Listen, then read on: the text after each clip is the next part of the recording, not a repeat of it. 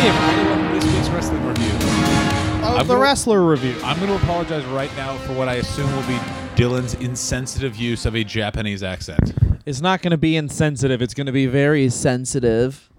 I'm very sensitive. I cry sometimes. This week we're talking about Keiji Muta. We're going to do one episode on Keiji Muta, which is probably not enough. But let me just start off by saying this. He should not be wrestling anymore. The man can't walk. He's great, though. He's so good.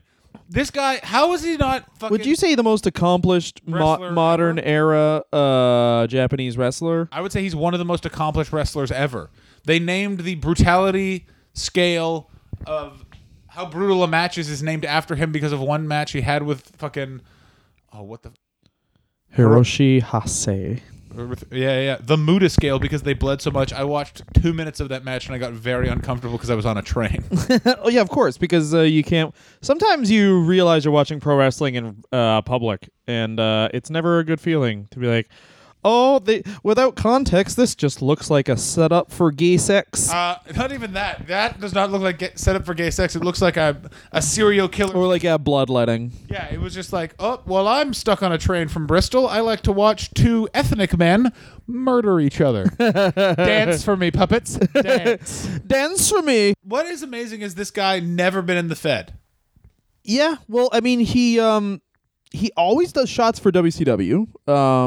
They always NWA. Always had a working relationship with them. But I think he knew he's just too fucking good. Like he's too good, and he wouldn't be used properly. Although he's not. He doesn't want to wrestle the Fed style. And also, a lot of his proteges did go to the Fed. Like basically, it's all but said that like Tajiri just wrestles like Keiji Muta did when he could still move.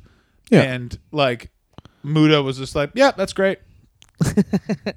No, yeah. Tajiri, well, I mean, we'll get into this, but Muta does basically invent not invent the mist. He's not the first guy to do mist. He's not the first guy to do the mist, but fuck, the mist is awesome. Yeah, especially the way they use it in matches where it's like, in America, you always think of, oh, he's going to use the mist because he's the ref's back's turned and whatever. But in Japan, it's not even like a cheating. It's like a move. Yeah, it's a move. So like he'll just be in an abdominal stretch and just blow the mist in the guy's face. It's fucking great, and it's also like it's because when it's just a legal move. There's a coolness to it. That's just not. It's not cheating. It's just a move. So it's just like he'll just blow the mist. It's an interesting because it's when he wants to get out of a move as like not even like a high spot on the mat.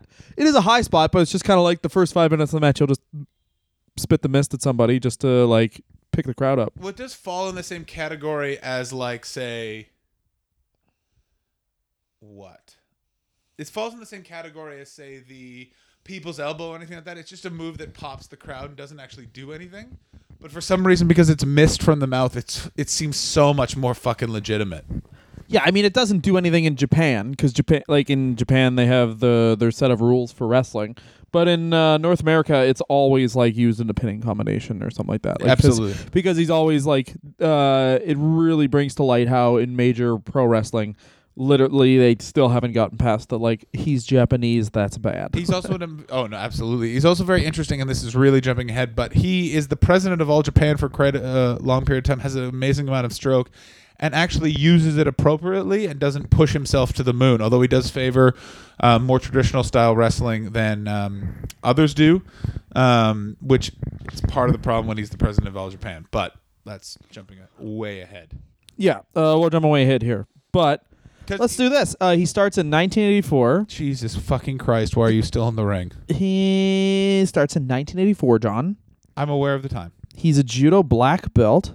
He was in the army in Japan. Yeah, he's an army hero. No, he's not. He is. I consider him a hero. Anyone who's in the army is a hero to me. I support my troops. Oh, really? What do you do? Did you serve? How do you support them? I always say thank you for your service when they're talking in restaurants. I don't actually do that. My dad does, and it makes me very uncomfortable all the time. I say thank you for your service, and then I hold out a cup and wait for them to fill it. With what? Pick the drink. Fill my cup. Serve me. Yeah. Army boy. Ooh, you're in such good shape. You're built for me. You're built for me. He actually debuted against Chono, which is crazy. That's fucking insane. It's crazy that that era of people. He debuts against the future leader of NWO Japan, the weirdest part of that fucking gimmick. Ooh, yeah, they really love a goddamn stable in Japan. Yeah, well, that's where the NWO idea came from, which was the old Warriors versus the New Guard or something like that.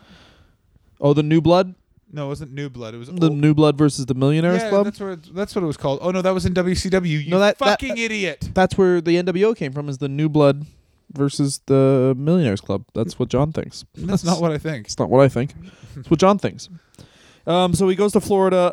So what they do in Japan is they do because they did this with. Oh my God! Who is Okada? They did this with Okada, where they sent him to TNA. So they. New Japan still tried to do the thing that they would do here, which was they would send them to America and then send them to a set territory and have them work as a heel or whatever they needed and then come back. And they did that with Okada. They sent him to TNA. And then they basically, in TNA, they were like, okay, we got Okada. And then they made him Kato in the Green Lantern, but for Samoa Joe. And then New Japan learned what they were doing with Okada, and then they were like, we're taking him back. Yeah, please. And he was the top draw in the company 6 months later. So they do that with Muta, with Keiji Muto in Japan. And he basically wrestles under White Ninja. Oh. Space Lone Wolf. That's my favorite one. It was when he returned to New Japan in '86. He was Space Lone Wolf. I love Japanglish.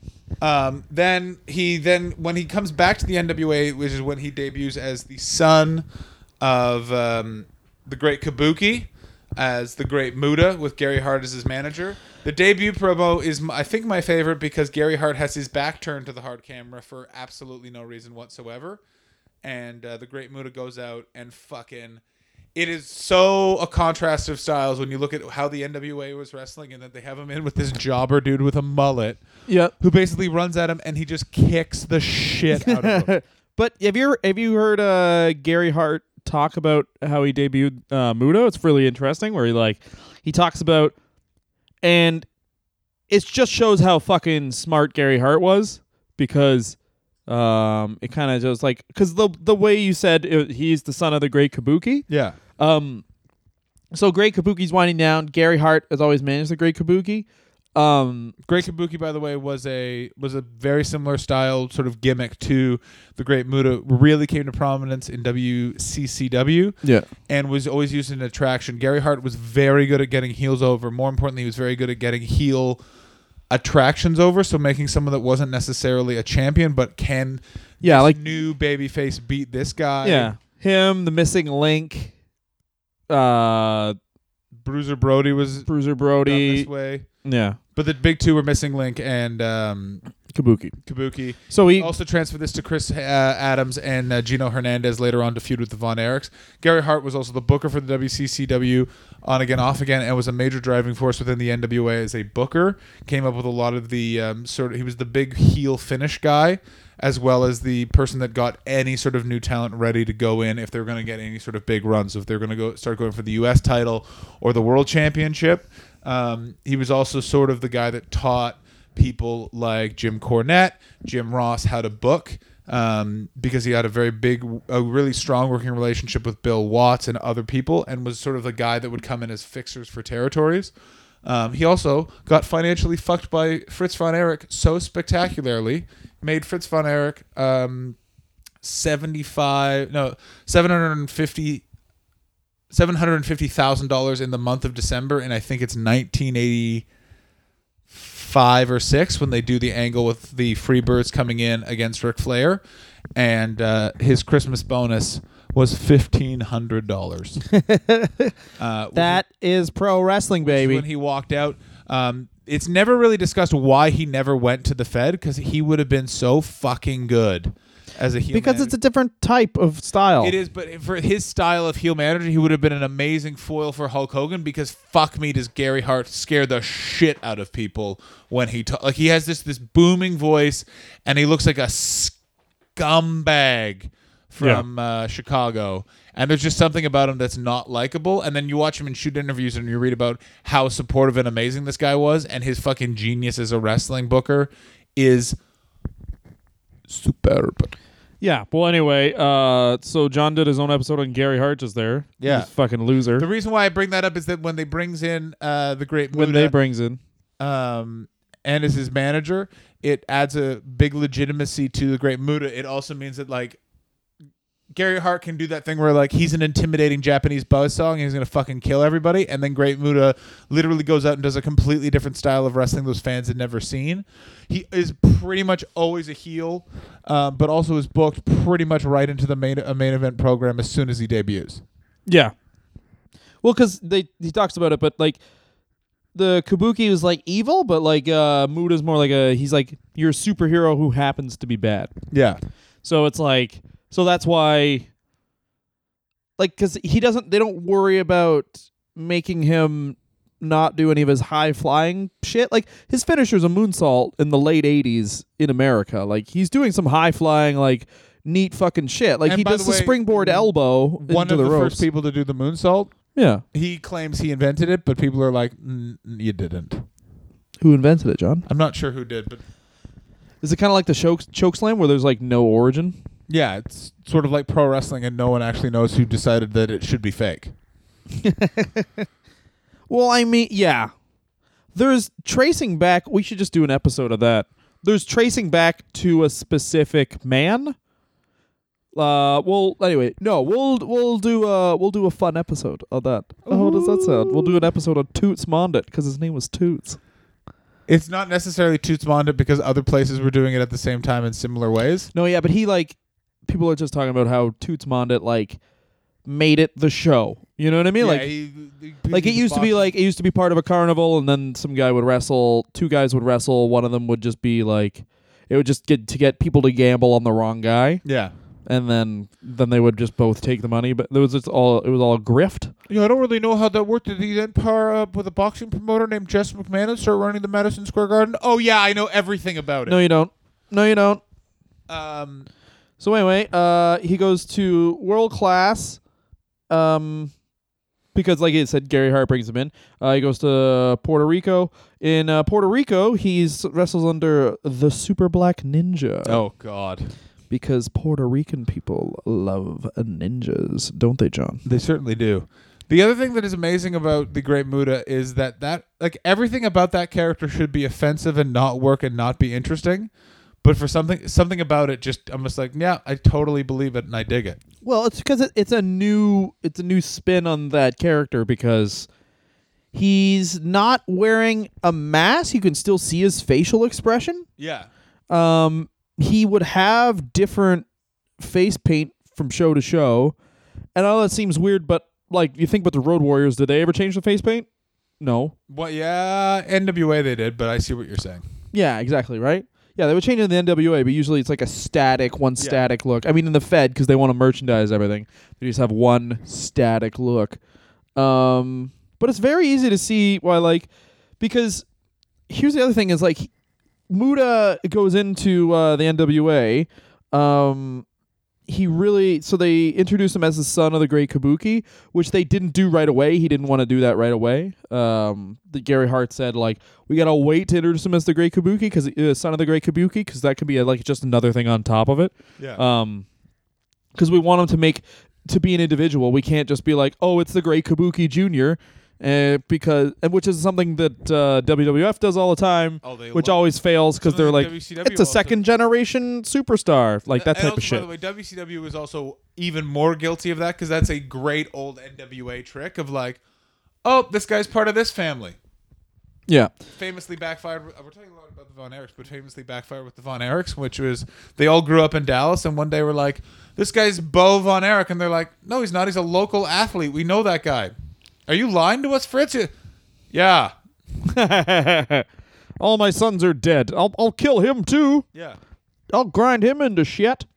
So Muta feuds with Luger, Flair, Sting during his first run in the NWA. There's His matches with Sting are fucking awesome. Oh, they're awesome. There's an amazing it's a Thunderdome cage match. Fuck you, NWA, WCW. That's Terry Funk, Great Muta, Ric Flair, Sting in a tag team cage match. Tina Turner's actually the referee. Is she actually the referee? Yeah. Master Blaster's outside to make sure no one does any shenanigans. That's a Mad Max reference. Yeah, everyone got it. We're smarter than you. And our dicks are thick. No. Thin. Thin for me. Toothpick. Thin like our friend GK. Anyway, so Toothpick. you got a toothpick dick? It's pointy. But what's amazing about Muta is because also Muta is definitely wrestling a very traditional Japanese style of purosu. So it's very Say that again? Purosu. Puroso. No, purosu. Puroso. Purosu. Puroso. And he's just fucking badass. He's fucking awesome. I love the Great Muta in this phase. He goes back to the Japan after this. To the Japan. Goes back to the Japan after this. To New Japan. It's very important to remember that. He's a loyal New Japan guy. New Japan and All Japan effectively hate each other, and no one really goes from one to the other. You stay loyal your entire career. But the other thing is this point, New Japan, All Japan. I think All Japan's the one having like the most badass fucking matches like of all time. The thing is, All Japan takes prominence in the mid '80s and holds it until '99, and when the Giant Bubba dies. Yeah, and Kenji Muto, he's not wrestling as the Great Muta in Japan yet. No, he's Keiji Muto. He's Keiji Muto, and he's like up on the card. Like he was the Now versus New feud. He was on Inoki's side. So if you're aligned with Inoki, that's like I'm assuming everyone listening to this fucking knows, but that's like aligning with Hulk Hogan times 6. Almost. Yeah, he would be the equivalent of Shawn Michaels. He's very much Shawn Michaels, I would say. Yeah, but what I did want to say is the interesting thing about the NWA and the way I still think WWE can learn from this is Muta versus Sting. Sting would get cheered in the South, and Muta basically would get cheered in the North because they would just like. I think Cornette talks about everything, but Cornette has and Ross, I think, have an interview about this where they talk about how like they'd have to be like, oh, the fans are like they would just not talk about the crowd when Sting was in the North. Yeah, they wouldn't reference it. They would just let the crowd boo Sting and chant "fuck you" and cheer Muta and shit. Yeah, because it really was like that's why Gary Hart wanted him to be just a bad superhero, because Sting is very much a superhero. And you watch the Sting Muta matches from the late 80s, early 90s, and you can really see that like, I can only speak personally. If this is why Sting was thought to be Hulk Hogan plus, like, because was he as charismatic on the mic? No. But in the late 80s, wrestling made up most of the show. And also Sting was a way better wrestler and also had a much more dynamic moveset and was also wrestling against more interesting competitors a la Great Muta, Ric Flair, all that sort of stuff. Yeah, and had the physical ability to make himself seem more in peril, akin to like a guy like Spider-Man or whatever. Completely. It was one of the main issues with Hulk Hogan that really affected one of the reasons why they had to go national and run all those loop towns. And this is brought up by George the Animal Steel, who was one of the agents and was specifically an agent for a lot of Hogan matches because he was good at booking cartoonish endings with big heels, basically. And he would talk about how you could never do a Hogan beatdown. You'd have to injure him and he'd have to go away for a while because towns wouldn't believe that Hogan could be in peril because Hogan was just so much more physically intimidating than anyone else you'd really put him in the ring with. Like, you couldn't have him go in with Roddy Piper and say Roddy Piper was able to beat down Hulk Hogan. Advantage is you could put Sting in peril in that way, and you could put Sting in matches with the Great Muta, and it would be a competitive match that people would want to see over and over again because, and even now if they did a series of 7 of Sting at that time versus Great Muta at that time on Raw for 7 weeks in a row, fans would get into it because you're like, holy shit, you could do things like he doesn't hit the Shining Wizard and stuff like that, and he could take the Dragon Screw, all those sort of things. That was the thing with Great Muta is also his moveset's really, really different. Although he did not come up with the Shining Wizard until like 2001. No, it was earlier than that, wasn't it? No, it was 2001. That's the really cool thing about this guy's career is because he reinvents himself completely. I mean, we'll get into it, but he has the dragon screw before that. Yeah, it's dragon screw and then dragon screw into the figure 4 leg lock because he took the figure 4 leg lock to Japan from Ric Flair. Yeah. That was like a big controversial thing because that was one of the moves that they protected for Ric Flair, but then WCW stopped working with any sort of Japanese company because Eric Bischoff would trade Masa Chono and Keiji Muta for Scott Norton. They made Scott Norton the champ. Scott Norton's a big fucking deal in Japan. Yeah, he was an arm wrestling champ. And you know what? He's a fucking badass. He's one of those guys that I never understood why they didn't push harder. I would watch it. Scott Norton just looked like an old school pro wrestler. Like just fucking his body is just chest and mullet. It's just a chest with a mullet on it. And briefly was in a tag team with Buff Bagwell. Vicious and Delicious. Ooh, because he's delicious, right? Yeah. So he returns to New Japan in March 90. 6 months later, using the Muta persona, he wins his second IWGP Tag Team title with Chono. They hold the title for about 6 months. He's also working in WCW during this time. So basically, he's keeping himself fresh. Like the territories are done, but for a guy as like over as Muta is everywhere, he can basically use the world as his territory. He wrestled at Starrcade 90 to team with Mr. Saito because they're both Japanese. That's why. If you're Japanese, then you're also Japanese. So you must be friends. But this was the Starrcade 1990. They did like a national tag team tournament thing, and they had it was like, who's gonna win? The United States with the Steiner brothers, Japan with Mr. Saito and the Great Muta, or Team South Africa with these guys. Germany represented by Fritz von Erich's dad. Well, they couldn't even get like a Team Canada together. Like they literally didn't even have. Like they couldn't just get the Harts. They couldn't get Smith Hart to do to work for. He's Reed. not going to get on a plane. I'll get on a bus maximum. I don't trust those missiles of America. Are you going to make my stew? The other thing to also remember is that we love you. Great Muta will always be an attraction in America because all the fans of our age grew up with him only showing up for a bit and then running away again. Pardon me? He would never stay in America that long. Yeah, he was like, he would just do shots. But I always knew who Muta was. You know? Like, even though, I mean, as we'll get into this, but... Well, let's just get into it now and stop saying, let's get into it. That's one. All right, fine. He just started looking fucking haggard as fuck in the late 90s.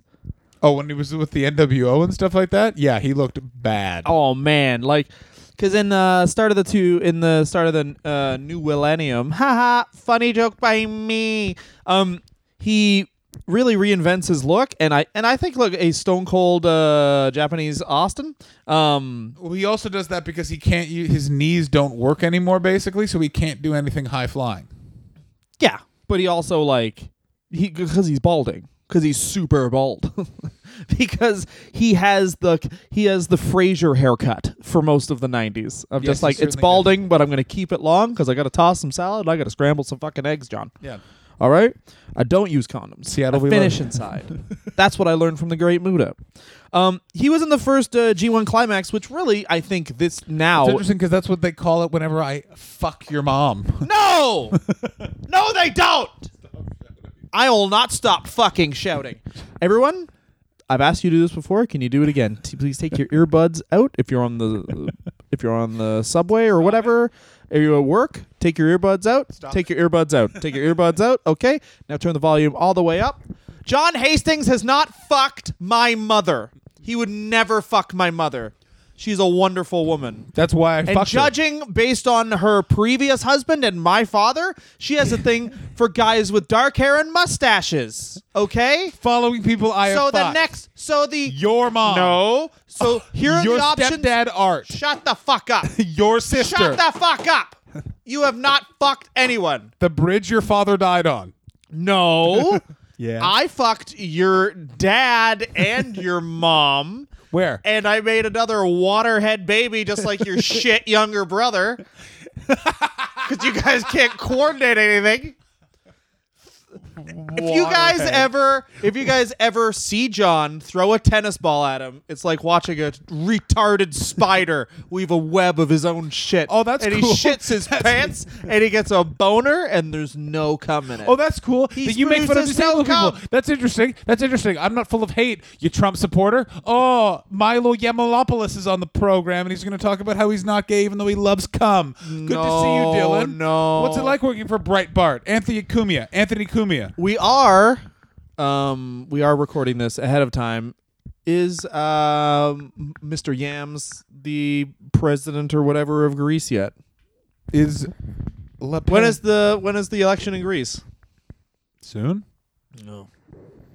I can understand how you'd go far right after your government spent all of your money on vacations. And leather dusters? That finance minister was the greatest guy I've ever seen when he showed up to negotiate with the EU, and he showed up on a motorcycle in a leather duster. Well, he's fucking Greek. Don't tell my wife I'm here. I date a Greek woman, and trust me, every guy in the family starts a sentence with, "Now don't repeat this to any woman." Men, it's fine. You can tell a man anything. Women talk, though. Yeah. I always thought Alexis was like fake Greek, like Bulgarian or something like that. No, there's a weird thing where it's like, I don't know, man. Greek people are like in East Toronto, at least. They're just like, they're even more Greek than Greek people are. I don't know how to describe it. Where it's like, because you're just Italians. You want to tell people, like, if you're something like, I'm Canadian, but if you think the thing that makes you interesting is being Canadian, then you act way more Canadian. Yeah. You know what I mean? Like, you see people who there's a guy who worked at a comedy club who we will play at who was Canadian, and he wore a hat that said Canada on it every day. He lost the first G1 climax. To Masahiro Chono. Where is Masahiro Chono still in New Japan, or still floating around New Japan, I believe, right? I don't know. Here's the thing about me and Japanese wrestling. I get so confused so quickly. It's just, I need to, I'm going to throw this out there. I need those English commentators, baby. Yeah, I can't, agree. I enjoy the, it sounds weird, but watching a Japanese pro wrestling match with the Japanese commentary, there's a certain music and there's so much more energy in the commentary of, like, just in the Japanese language. Like, the patter is really nice to listen to. I know it sounds weird, but just rhythmically it sounds very nice. But I don't know what's happening. It's the thing which is like, I can watch it because it's wrestling, it's pantomime, like it's performance art, so you can watch it. But part of it is provided by the commentators. In the same way, if you ever... I need context for why these two people are fighting and what's happening in the match. And watching any sport sort of sucks without a white man going, and here's what's happening next, by the way. Gotta be white. Gotta be white. as John just said, for some reason. They gotta be white. Name one commentator who's not a white man in sports. Not a white man? Like commentator, like live commentary. The only one, like Jim. Oh, Reggie Miller. But they're not doing play-by-play. They're doing like panel afterwards. No, Reggie Miller's color guy. Who's Reggie Miller doing color for? I mean, that sounds very insensitive. It really does. No, yeah, they get it's in the NBA. They just that's all they do. Oh, in black the people. NBA. I forgot about the NBA. Well, you forget NBA. You forget Harold Reynolds does the syndicated World Series commentary. I mean, he's shit, but he's a black man. He does color commentary. I don't acknowledge him. Don't acknowledge that one. I'm a Joe Buck man myself. I think what you're telling is, and someone said this a while ago, but and this might be up until Mauro Ranallo came on, the most competent person they had was doing commentary was Renee Young, and they would have just make her the play-by-play person. Yeah, he's got, even in a different way, she has everything Vince wants. Like, just put a hot lady on camera 100 times, you know. And she would be so much better. And she's great.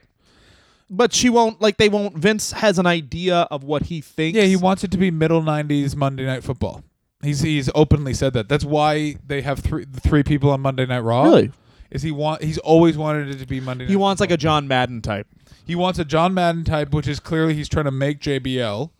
Yeah. Because that's what he was trying to make Jim Ross to be, which is expert play-by-play color. The problem is now that they don't announce moves, Yeah. it's just all this dead air all the time. Well, that's the kind of thing where they get the 3-man booth where they really had that with. There is a ton of dead air. They really had that in like mid-90s WCW because they had Heenan being the like John Madden type, and then you have Shivani as Summerall very clearly, and then Mike Tenay is the expert because Tenay would come in and just be like, "Here's context for the match." When it's like they're doing a rest hold, Mike Tenay say a million statistics and would talk about where the invention of the moves. That I enjoy all that sort of stuff. I think that's. I think everyone does, except for Vince McMahon, evidently. It's a bizarre, but it's a shameful thing, I guess, to quote a great man. Is that person me? Because I'm the only. No, it's Sheamus. Oh, is it? Oh, Celtic warrior. Let's take a break. Sheamus. All right, everyone, take your headphones out. All right, Sheamus. Ooh, what a break we're having. That was such a good episode of the Wrestler Review again. Ladies and gentlemen, please rate and subscribe to the Wrestler Review. Of course, we also want to review it. Please review our podcast for the love of fucking Christ. And also, guys, give us some money. Not with a Patreon. Nope. Or some sort of naughty Amazon link. We don't want you to give us money for a goddamn nothing, right? Here's what we want you guys to do. We both have comedy albums. Please buy those comedy albums on our website, thejohnhastings.com. That is John's website. And DylanAgot.com. The A is for awesome. I'm an awesome guy. DylanAgot.com, thejohnhastings.com. Please buy our comedy albums. We love you. Please make love to us in our beds while we're naked. The A is for Atherton. What a break. It was seconds long. Oh my God. Once again, another break. So he closed out You're great at reading. Shut the fuck up. He lost the G1 Climax, closed out the year teaming with Hiroshi Hase to beat Rick Steiner and Vader. Scott Norton. I loved in Japan. I love Japan how they would be like, we can't get the Steiners. Get someone, I don't know, get someone who kind of looks like him, but worse. Yeah. Scott Norton, please. Hello, is this the wrestling? Yes. Give me Scott Norton. Muto also teams with Sting to beat the Steiners in 92. Returns to WCW. Do some house shows with Nikita Koloff. See, because here's the great thing about Muta. Since he's an attraction, you can stick him with fucking anybody, and it just not the Sting is anybody. But but you can stick him with Nikita Koloff in the middle 90s when people are like, what? Well, this is before Vader murdered Nikita Koloff. Yeah, because Nikita Koloff got injured and never wrestled again, right? Yeah, because Vader murdered him. Yeah. Here's something that stood out to me when I read it. Oh, did it? On May 30th episode of WCW Saturday Night, he beat Brad Armstrong in a best of 3.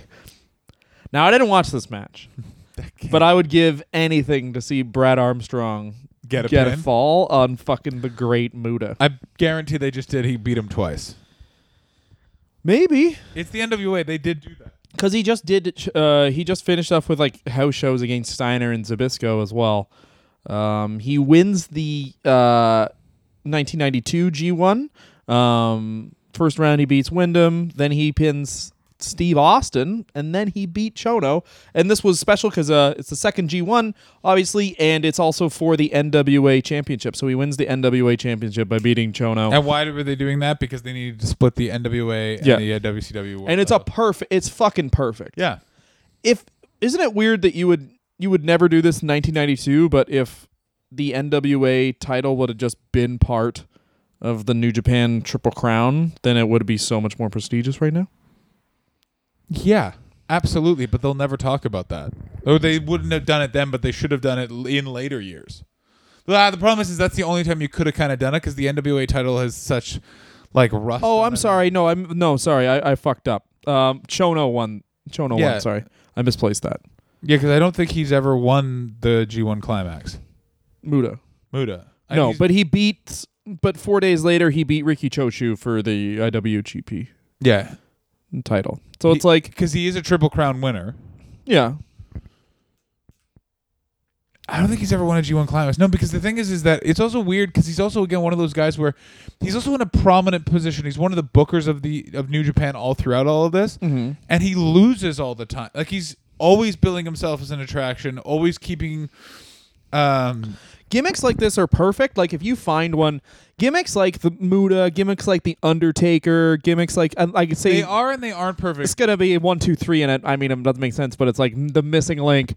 These guys are great. Kane even are great. No, I would disagree. Kane, how they use Kane now doesn't work for me. No, but I mean, gimmicks like this are good because they're a special attraction. You can have them. All they have to do is win 4, lose 1, and the guy who beats them in the 1 is great, and then they go away. Yeah. Because they're mystical, and they go away to the trees they live in. And what's very interesting is he fucking bounces around. He keeps bouncing around between WCW and New Japan up until the late 90s. Like he shows back up and helps out the Young Dragons.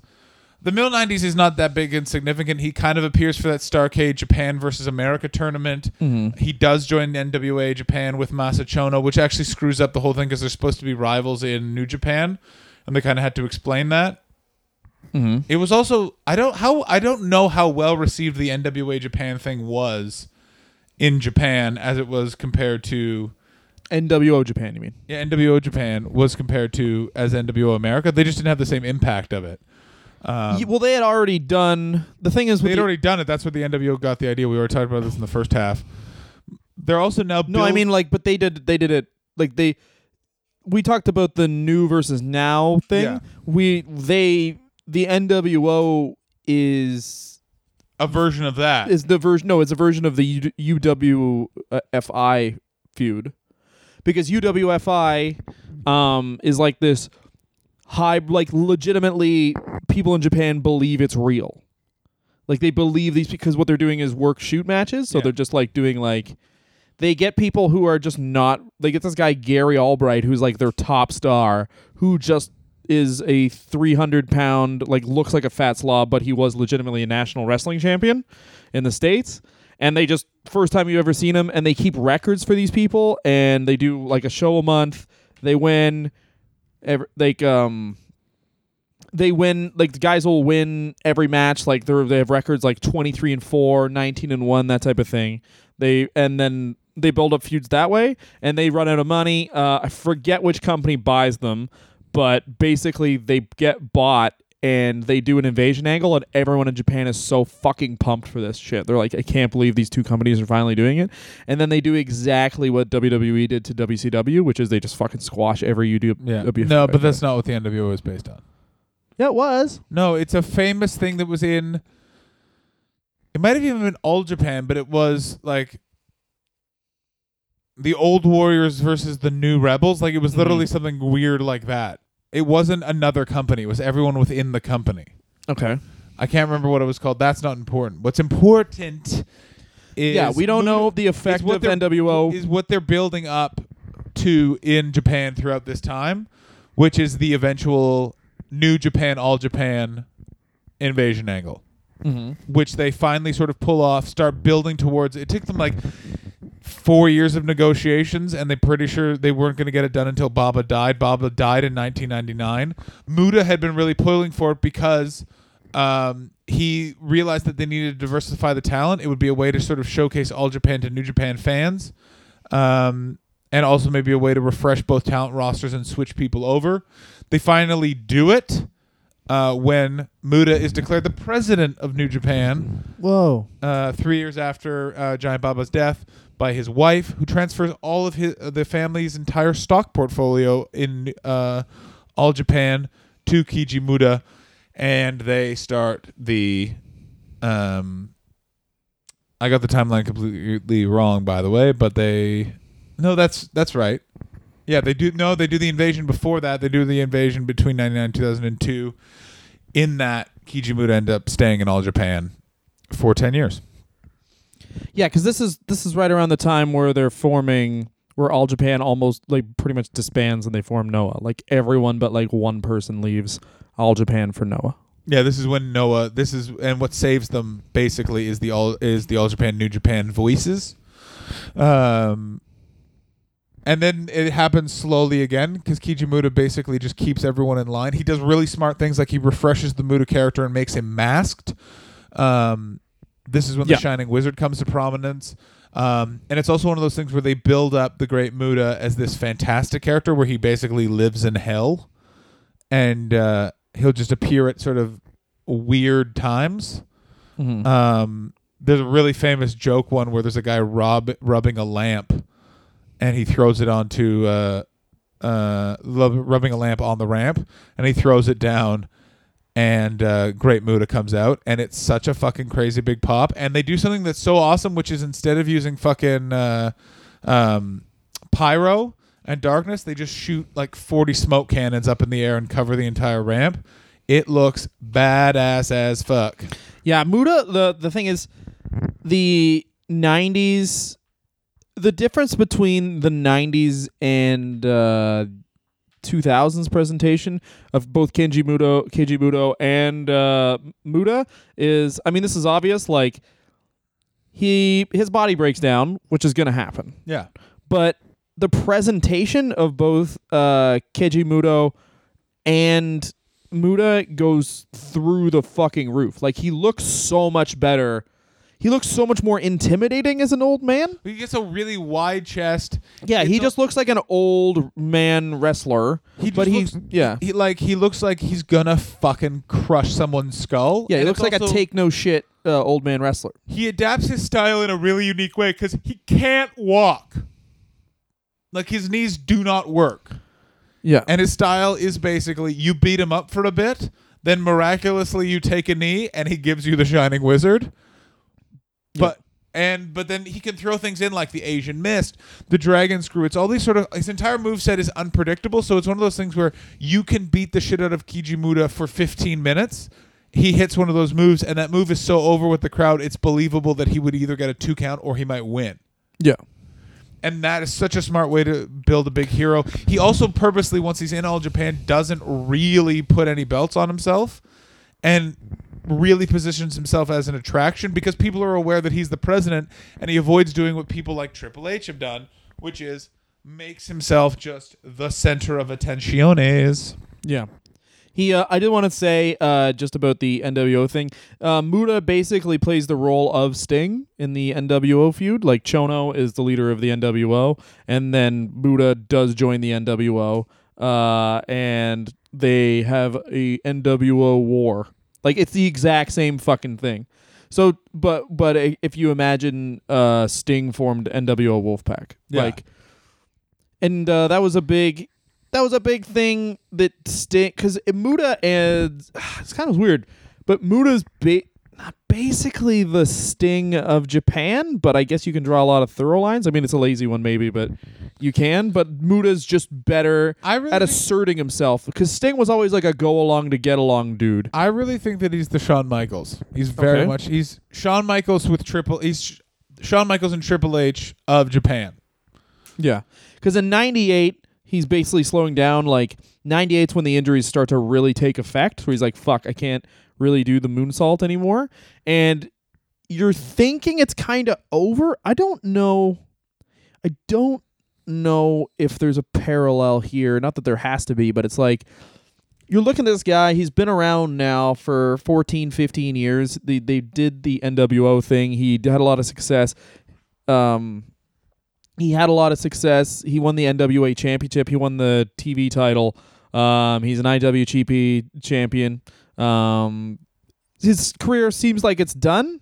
He goes for one last run in WCW, where he kind of feuds with Vampiro for a bit. And also he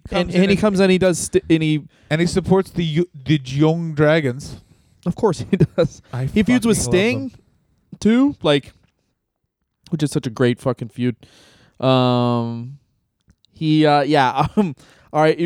We might want to PBR this one. Young Dragons against 3 Count and Tank Abbott. Makes sense. which means that Muta against Tank Abbott. He won the WCW tag title in the year 2000 with Vampiro. What? Yeah, which he then immediately lost to Chronic. They had a mini feud. I remember that. He was signed They past fucking his hurt no more- compete clause, meaning that fucking the Fed could never couldn't use him. sign him. Yeah. Not that he would ever want to be in the Fed. Like, No. by this time, he's gotten to the point where, like, it's kind of weird to see a guy kind of turn from Bryan Danielson and to Hulk Hogan. But that's pretty much what he does. Yeah. Because for the next, like, still doing spot shows now. No, he last wrestled in, I think it was 2013. Let me look that up.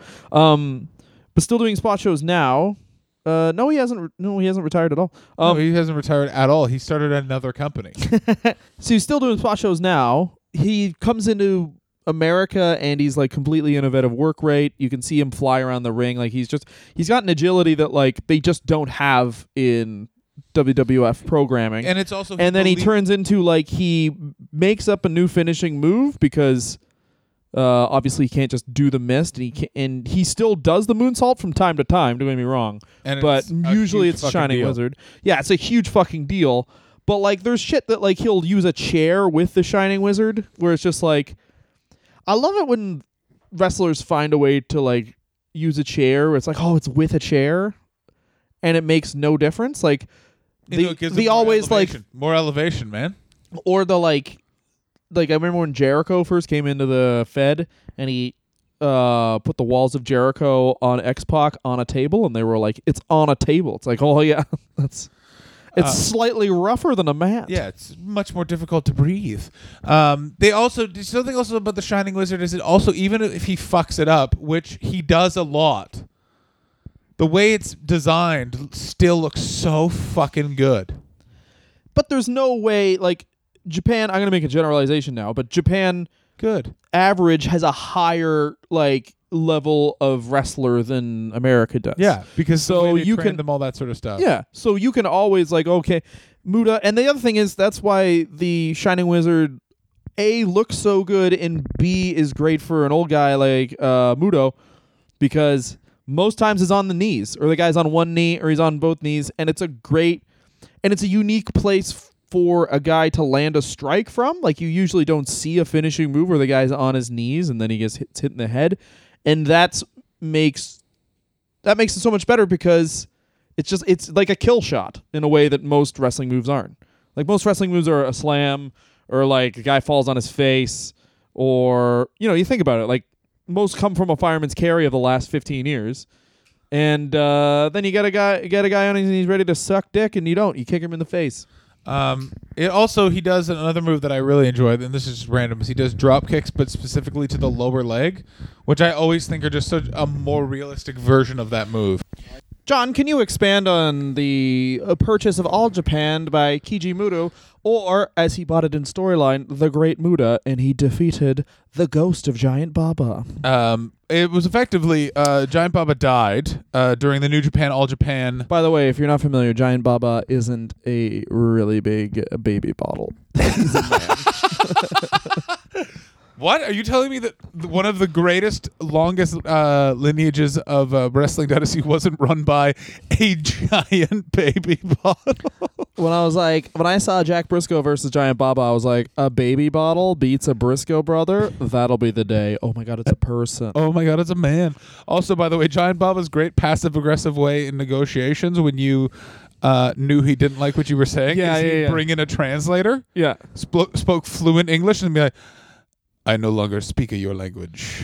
Yeah, he do that. He did that with like a Briscoe or something. Jerry Briscoe had actually had matches with Giant Baba where they had called spots in English together, and then Briscoe came over to do something. No, because the WWF was trying to establish a working relationship with All Japan, and they were going to try and do trades and stuff like that. Because as we talked about earlier, WCW had one with New Japan. Yeah, and Giant Baba was basically like, me no speak our English. That's actually a really good accent, John. Could you expand to do more of that, please? Yes, I can.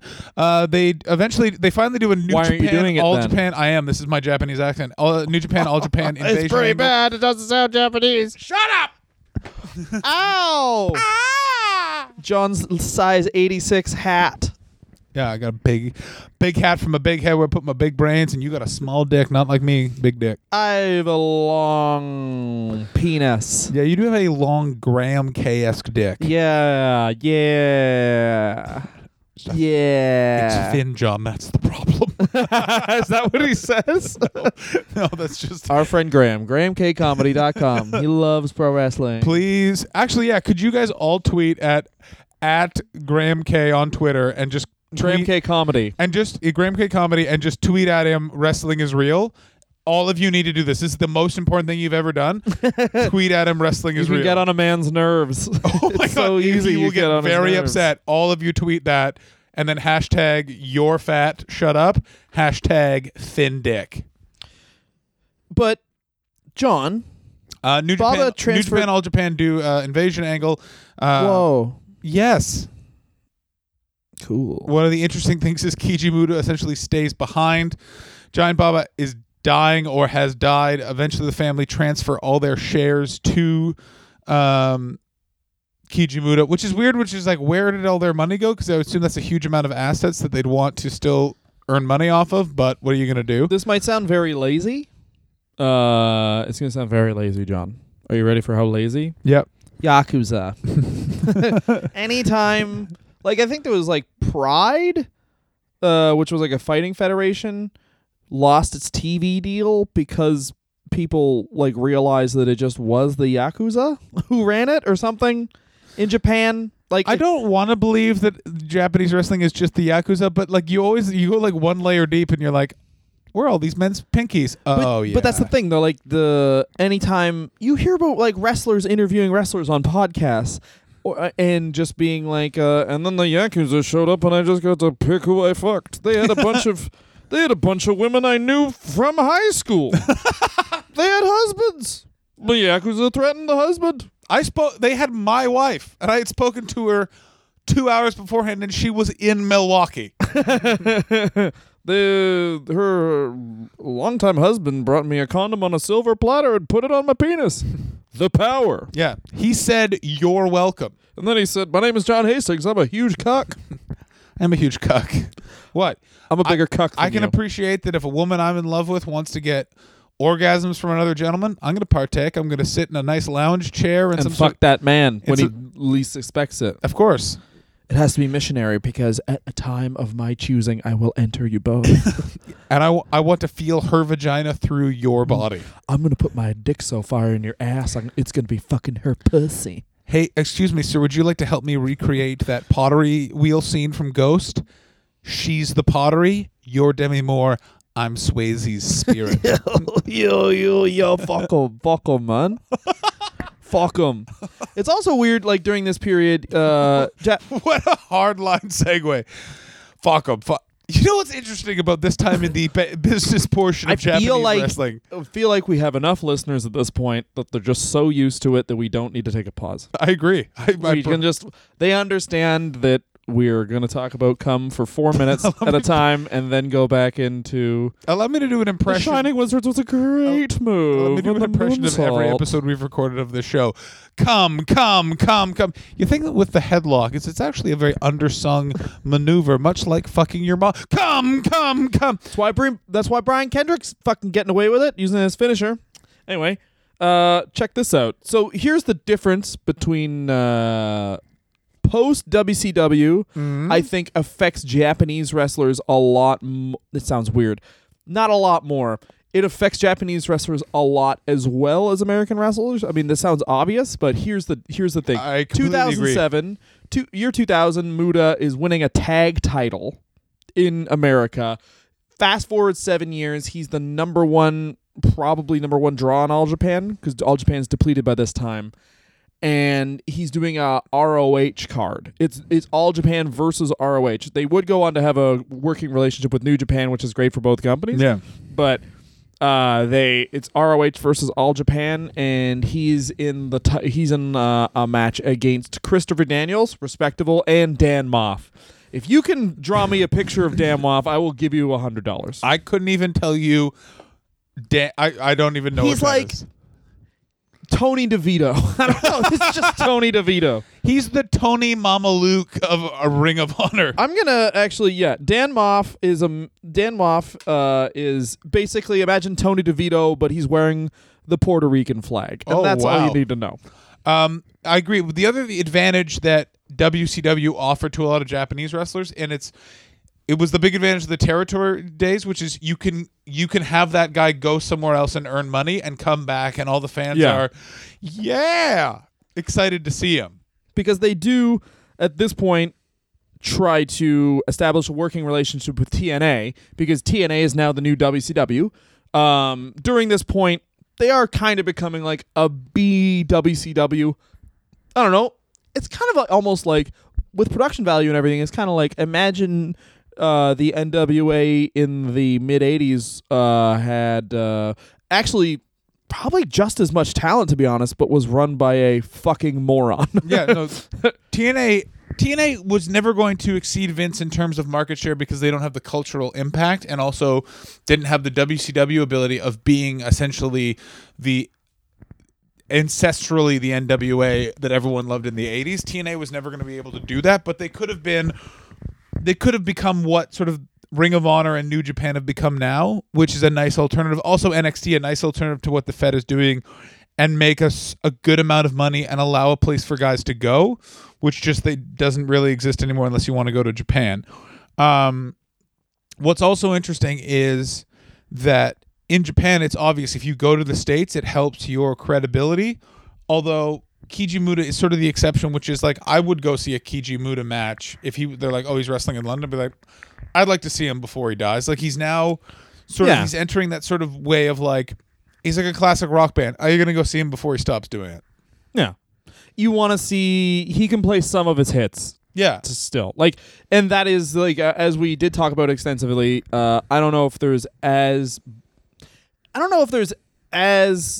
brilliant kind of a move as the Shining Wizard, and as kind of not dumb luck, but just the luck of establishing yourself as a performer in the States, getting the Great Muta gimmick, because the Great Muta, if he's Keiji Muto, yes, he's still he's like Jun Akiyama is in New Japan or whatever. Like, yes, he's a legacy guy, but he doesn't have a big enough gimmick where he can come over and still sell T-shirts on weird indie shows over here. You know what I mean?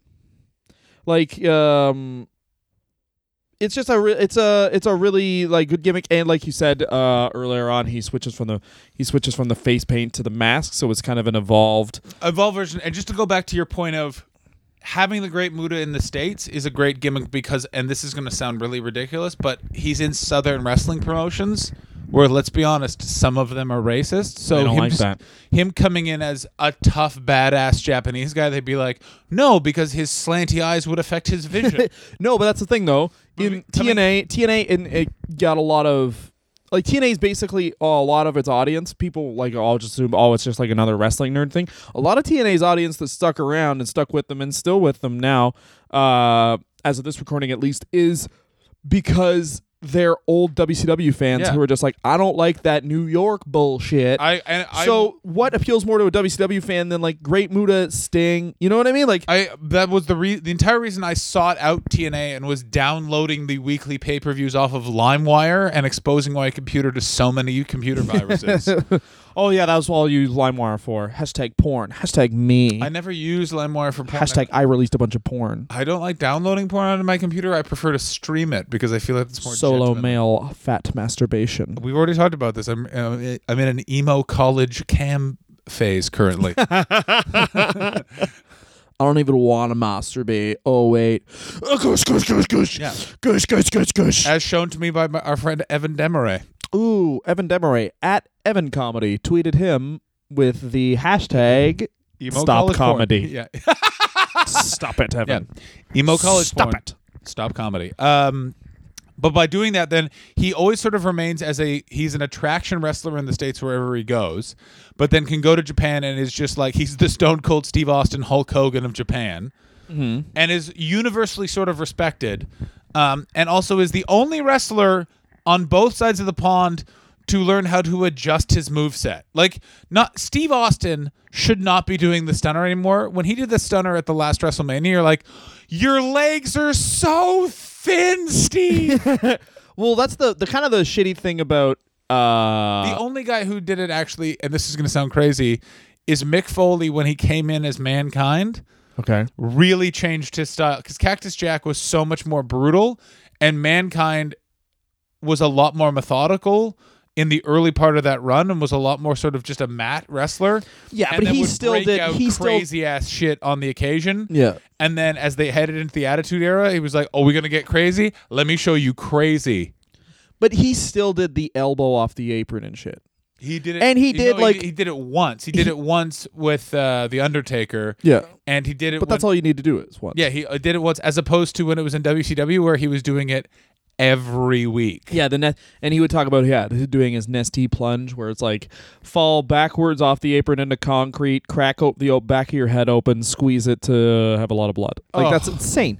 But yeah, Muta, Mankind's a perfect example because he comes in as crazy guy, fall off the cell, and then what really ends up getting over is Mr. Socko. Yeah, what? Like, I'll put this sock in a guy's mouth. That's what gets basically over. What he's saying is, I've taken my penis out, put it on my hand, and now I'm putting my penis in people's mouths. Choking my dick. Choking my penis. Oh, that would have happened in the Attitude Era.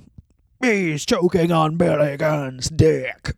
So then Mutoh, we're fast forwarding here, but Muta sells his stock in All Japan Pro Wrestling. Wrestling. It's up for contention. It's also, there was corporate conglomerates coming in and taking over. Everyone knows that. And they started firing and taking away a lot of his proteges. He tried to sort of protect himself. He saw the writing on the wall. He jumped ship. Fucking All Japan sucks. They lose so much of their core talent like 4 different times. Like they build back up. Some factor comes in and they're like, we're out of here. Well, they just don't have like a goal. Like now you're the giant baby bottle. So it was All Japan was the leader, and then you look at the early 2000s, Noah becomes the leader because they basically take all of All Japan's talent. It's so crazy that all of All Japan left, but one guy. Yeah. And all right, so and then Noah gives way to New Japan because New Japan is the only promotion that's like, hey, we should probably get some new wrestlers. And also, New Japan is very smart in that they bring in a lot of the American talent that the Fed didn't use in its sort of worst period of booking, which is the John Cena's an all-star. We don't need to use any of these guys. Yeah. And do smart things like the Bullet Club being this evolutionary stable, sort of like the Four Horsemen with actually no leader, where they can just keep refilling it and that's constantly your heel group. But no, this is I'm just saying as examples that they're using smart ideas that have been used 1,000 times, but putting fresh spins on it. Well, New Japan, the I think it's Jado and Gato book it. You guys can correct me on that and kill me, please. Kill me with but have my butt being licked while you do it. Jado and Gato book it, but like there's such huge marks for the NWO. Like they're the dudes who like it's so ironic. Haven't caught wind that the NWO Wolfpack was a bad idea. Like so. It's so funny, by the way, that they are like, we love this NWO angle. Oh, you mean the angle you guys did first? Shut up. But they love everything about the NWO. So that's why they Jeff steal. Like that's why Jeff Jarrett did it. That's why everyone joins the Bullet Club. So they've just murdered the idea of the Bullet Club. Like it was hot for a couple years because they were doing shit that like they were doing basically American pro wrestling shit. Like they would interfere in matches. They would come down and like just hang out near the ring while their buddy wrestled. Like just doing American pro wrestling shit that you just didn't see in Japan. And it was also very clearly, and they never really said it, but it's just like, they're the Americans that are invading our... Yeah, classic gaijin. Yeah, classic gaijin shit. Which has always worked in Japanese wrestling. If you don't ask me, just ask Terry Funk. Who'd be like, listen up, your kitchens. I'm here to own you. Well, he wasn't allowed... We talked about that, but he wasn't allowed in certain restaurants for there was a time. Anyway, Yeah, and he wouldn't allow certain people on his boys' farm. The police. the men. This is the boys' farm. Get out of here. So Great Muta also oddly kind of picks the wrong allegiance in America. with TNA. Yeah, because But I'm gonna picks he picks what should be the 1A. Like it should be TNA should be. There's no one's gonna say it's gonna compete with the Fed because you can't at this point. No, You can't unless you like get bought by a conglomerate that like, oh, what do we sell? We sell Coca-Cola and professional wrestling. Like those are the only way you can compete. I disagree. Because if you look at But they could kill the South. Like they could be like, here, draw a line. Yeah. We wanna sell out in these states, and they have a actually really strong because they have a better TV deal over here in the UK. they have a better TV deal over here in the UK than the Fed does now. The Fed is also incredibly vulnerable here because they're locked into a long-term deal with Sky, and ITV recognizes that and is relaunching the world of sports because wrestling's really big in the Britons right now. Britain. And have done things like Oh my god! Oh my It's you. You're just making fun of mentally disabled people. No, I'm making fun of you. Um, I'm making fun of you. Like they're bringing in Jim Ross to be their lead commentator. Like ITV, which is a television company, is recognized what TNA is long should have done, which is like, we don't need to be that big in America. We can be big in Britain, where the money is still more than it is in TNA. Block shoot it, bring in all the best guys, and away we go. Mm-hmm. And that's what's happening now. Absolutely, TNA's just been mismanaged and wasn't smart about where they were making their money. They're fools. But I can understand why Keiji Muta also would do that, because if no other reason, besides Jim Ross, who does Keiji Muto know in the WWF office to call and be like, hey, let's have a working relationship? While with TNA, he would know all I'm sure if the Great Muta sends a fucking fax, they'll get it. And I actually don't necessarily think they would, because Vince McMahon would be like, who? No. They don't use people for runs, and they don't take Japanese talent seriously. Yeah, that's the other thing. And also, he wouldn't want to, because he would have seen what they did with Funaki and Tajiri. Yeah. And like Tajiri actually did all right, but compared to what Tajiri was in ECW, where it's like, everyone should be terrified of this man. Yeah, but Tajiri, just speaking, ECW was a cruiserweight territory. It was cruiserweight or lumbering man who can't wrestle, light you on fire boy. Yeah, and can you ever think of when Tajiri wrestled against one of the this guy can't wrestle people? Like, did he ever face the Sandman? Did he ever... Tommy Dreamer. Yeah, he faced Tommy Dreamer, but Tommy Dreamer could, you know. Well, what I mean? okay, well that's Sandman was like, this pile of beer is gonna stagger around until he smokes someone with a chair. But that he hopefully could, is the like guy we plan on. Tajiri could. He's a great wrestler, yeah. But I'm just saying his role on the card was like, you go out there with Super Crazy, you go out there with Little Guido. Yeah. We don't have a cruiserweight division like that we mentioned, but you guys are under 200 pounds. The audience can tell. Yeah. But we're also going to stick you against people that are your size, so you can still like do some power spots and do like fucking. You're gonna go out there against Lil Spike Dudley, and for some reason, Big Sal's gonna Graciano is gonna interfere. And he was just like, yeah, Where the fuck they found that fat fuck? I'll never know. it's the best. That's why Paulie's the best. Where he's like, then Big Sal, he just walks out there. He's real fat. Yeah. I found a man that Little Guido's gonna use as a chair. So he What does was spot shows. By the way, what was Little Guido's name in Nunzio. Nunzio? That was all right. Well, on a ECW DVD Tangent. one time, Paul Heyman was like, his name was Little. He's like, just like people before him. His name once there was Cassius Clay. Now there is Muhammad Ali. Once there was Little Guido. Now he's Nunzio. I'm like, not the same thing. That is not. Guys. Paul Heyman said that, and I was like, I love you to death, man. But that's not like he wasn't like. Yeah. Little Guido's my slave name. Yeah, he wasn't. I have rediscovered who I am. Nunzio. Yeah. I am a shorter version of an insensitive to my background name. Little Guido. The name change from Little Guido to Nunzio doesn't represent him joining a religion that believe black men come from space and are superior. Yeah. It meant he believes that, but for white people. Yeah, obviously, because that's true. He's a Mormon. I'm Italian. I made a lasagna that's just a back hair. Or it's just a back hair, and I touch your wife on her pussy. This is a super tangent, but still the best moment in ECW is when Tracy Smothers and Tommy Rich joined the Full-Blooded Italians. Oh, God, did I love every moment. Oh, yeah, just Tommy Rich and... Now, so you'd think Keiji Muta leaving All Japan would mean it's the end of his career. Wrong. Goes on to start another of his own wrestling companies. Wrestle? It's Wrestle 1? And that's where he is now. And he's doing pretty well. He's doing great. He in a match that certainly sticks out to me. I mean, he beat Rene Dupree. So I mean, if you're facing off against Rene Dupree, not much is wrong with Guys, it, right? if nothing else, what you just need to find on YouTube is the Rene Dupree, the Keiji Muta entrance, where he comes back as the Great Muta, and a guy runs out with a lamp and rubs it a lot, and then throws it down onto the ramp, and the entire front of the arena is engulfed in shooting smoke, and he walks out. And the thing is, Japanese audiences are pretty subdued. It gets so loud when he comes out. Like, they're like, holy mother. It's like Brock Lesnar coming out against John Cena on Raw that time. Like, that's how fucking loud it was. Here's why I think that Muta is not going to the Fed, and he would never do that, is because even in 2016, the year of our Lord, 2016. Oh, I'm sorry, this was 2015. Even in 2015, he is going on Bound for Glory in TNA and beating Mr. Anderson.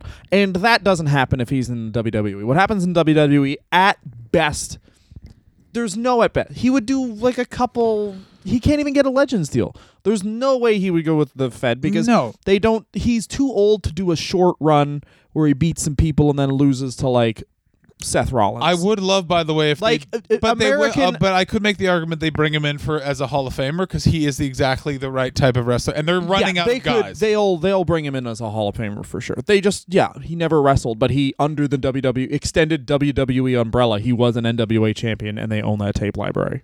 Yeah, and also they've run out of people.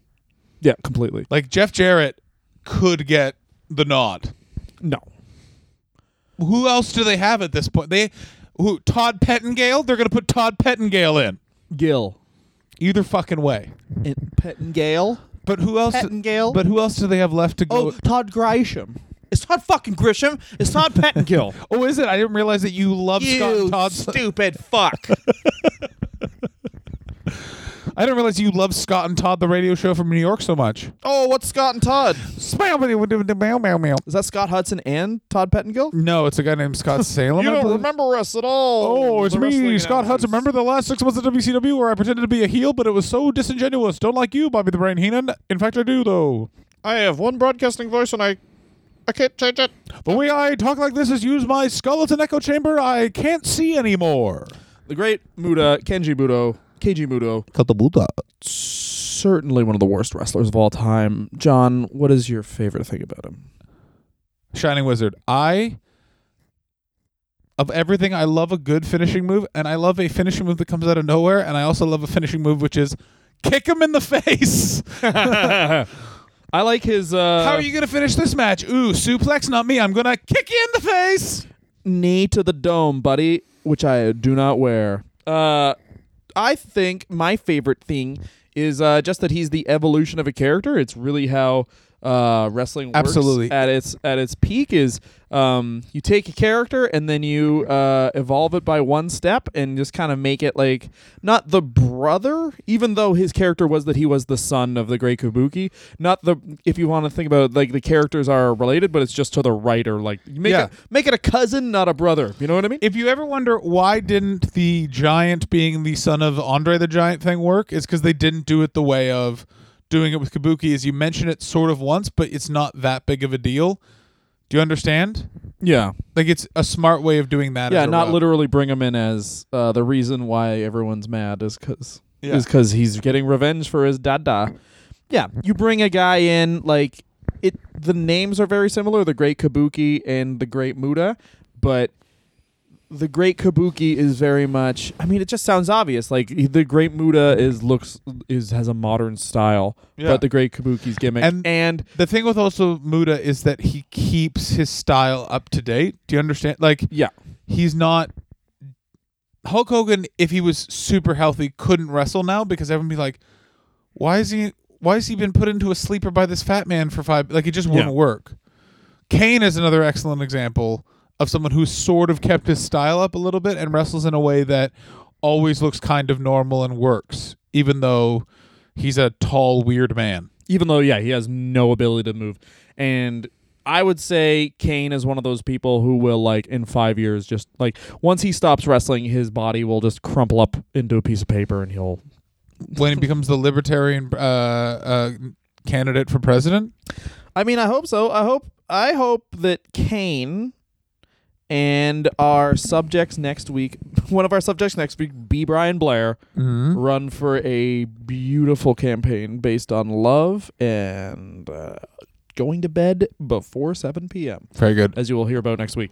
Worst thing about Keiji Muta. The worst thing about Keiji Muta was that he can't speak the language, so he can never really do promos. Oh, wow, Dylan. Guess you're going to hold that against him, too. Close. Mind. Me. Get out of here. Get out of here. This is my country. No, it's just like, that's why, I mean, selfishly, I didn't really get to see the man wrestle until he was past his prime because it was the year 2000, and instead of being like, who's this high-flying crazy maniac that everybody wants me to lick on the nutsack, I had to watch him, like, be competitive with Evan Courageous when I was a teenager, essentially. In the year 2000. Because that's what I guarantee it was like. They probably Vince was probably like, get me the Great Muta, and they're like, well, he actually wants money and to win. Scratch that. Give me anyone. Give me Hakushi now. Yeah. You know, like oh my God! Imagine if it was Bret Hart versus the Great Muta. Whoa, that would be a match that Bret Hart would definitely be told to win, and it would just be like Keiji Muta legitimately beating up a man from Calgary in a way that everyone in Alberta would be like, not in my goddamn ring. Well, no, it would just be like Vince would have been like 5-minute squash match, and Bret would just make it 38 minutes of great goddamn wrestling. You know? So it sucks that he never got to be in the WWE machine and kind of be booked properly for as long a time. It sucks that Vince McMahon doesn't think that the Japanese people are people. And that's kind of what sucks. I would have loved to see more of him, and I would have loved to understand what was happening, because, like, I'm sorry, I'm not one of those Puroso guys who's just going to be like, oh, I just watched Kobashi versus Akiyama again, and what did I do last night because it was the prom? Not me. I didn't go to that. Instead, I just watched a lovely retrospective on FMW. We still go to prom.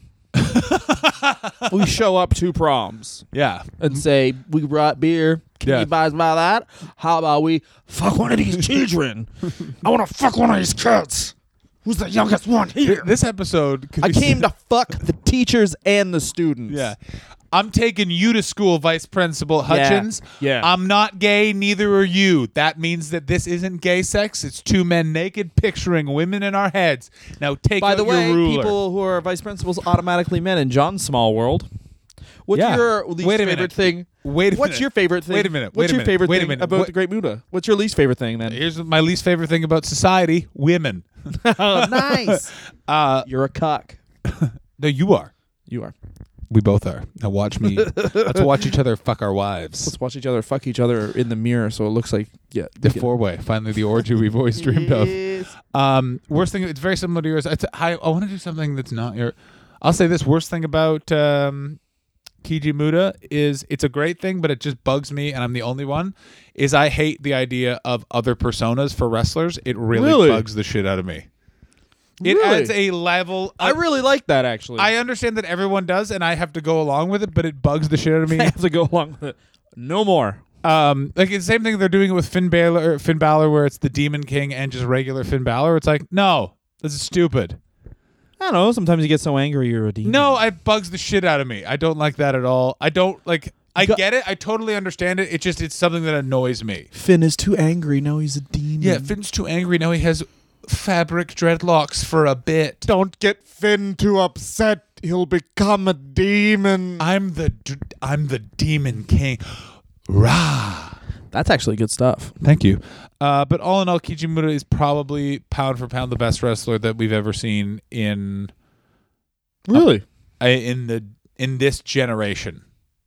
Wow. And look at the length of his career, all the things that he's done. He's made a lot of really good moves, a few mistakes, but not that many. Has saved a couple of companies, has been the focal point and in the focus of Japanese wrestling for however many years, with a very sizable American career. Who could touch him? I don't know. Ric Flair is a wart on his ball sack in terms of impact as a wrestler. Wow. That's Ric Flair compared to Keiji Yeah, I do Muta. feel like because if we were more into Puroso, this would be like an 8-episode series or something. But I mean, there's only so much. don't talk like that. Yeah. Oh, that one was really bad. The smell went right into the microphone, and I almost threw up. Yeah. John farts on his own mics, and then he licks them later. All right, well, thanks very much for listening, guys. That was an episode on Keiji Muto, the Great Muta, the Great Man, which is Japanese for Dylan Gott. And next week, it will be exactly a month until our 1-year anniversary. I didn't know if we were going to announce this, but I'm glad we am. So now we are going. We're going to embark on a new strange trip. 4 episodes in a row covering the career of thermos-dicked racist Hulk Hogan. Yay. So next week will be the cape-wearing Freddie Blassie managed era. Yes. Week 2, Hulkamania. Hulkamania in WWF, and then WCW Hulk Hogan In week 3. At week 3, and then week 4, TNA and sex tape. yeah, So TNA. meaning our 1-year anniversary will be an episode that will be so much discussion. Not even TNA sex tape. Part 4 might be the longest one. Because it's everything after WCW. Oh my God, it would be everything after WCW. So that's Return to the Fed, Return to the Fed, Captain America, Mr. America, Shut Up, TNA, Return to the Fed again. Yeah, Wrong City introing a WrestleMania. Oh God, that Good to be here in at the in the Silver Dome. God damn it, who gives a fuck?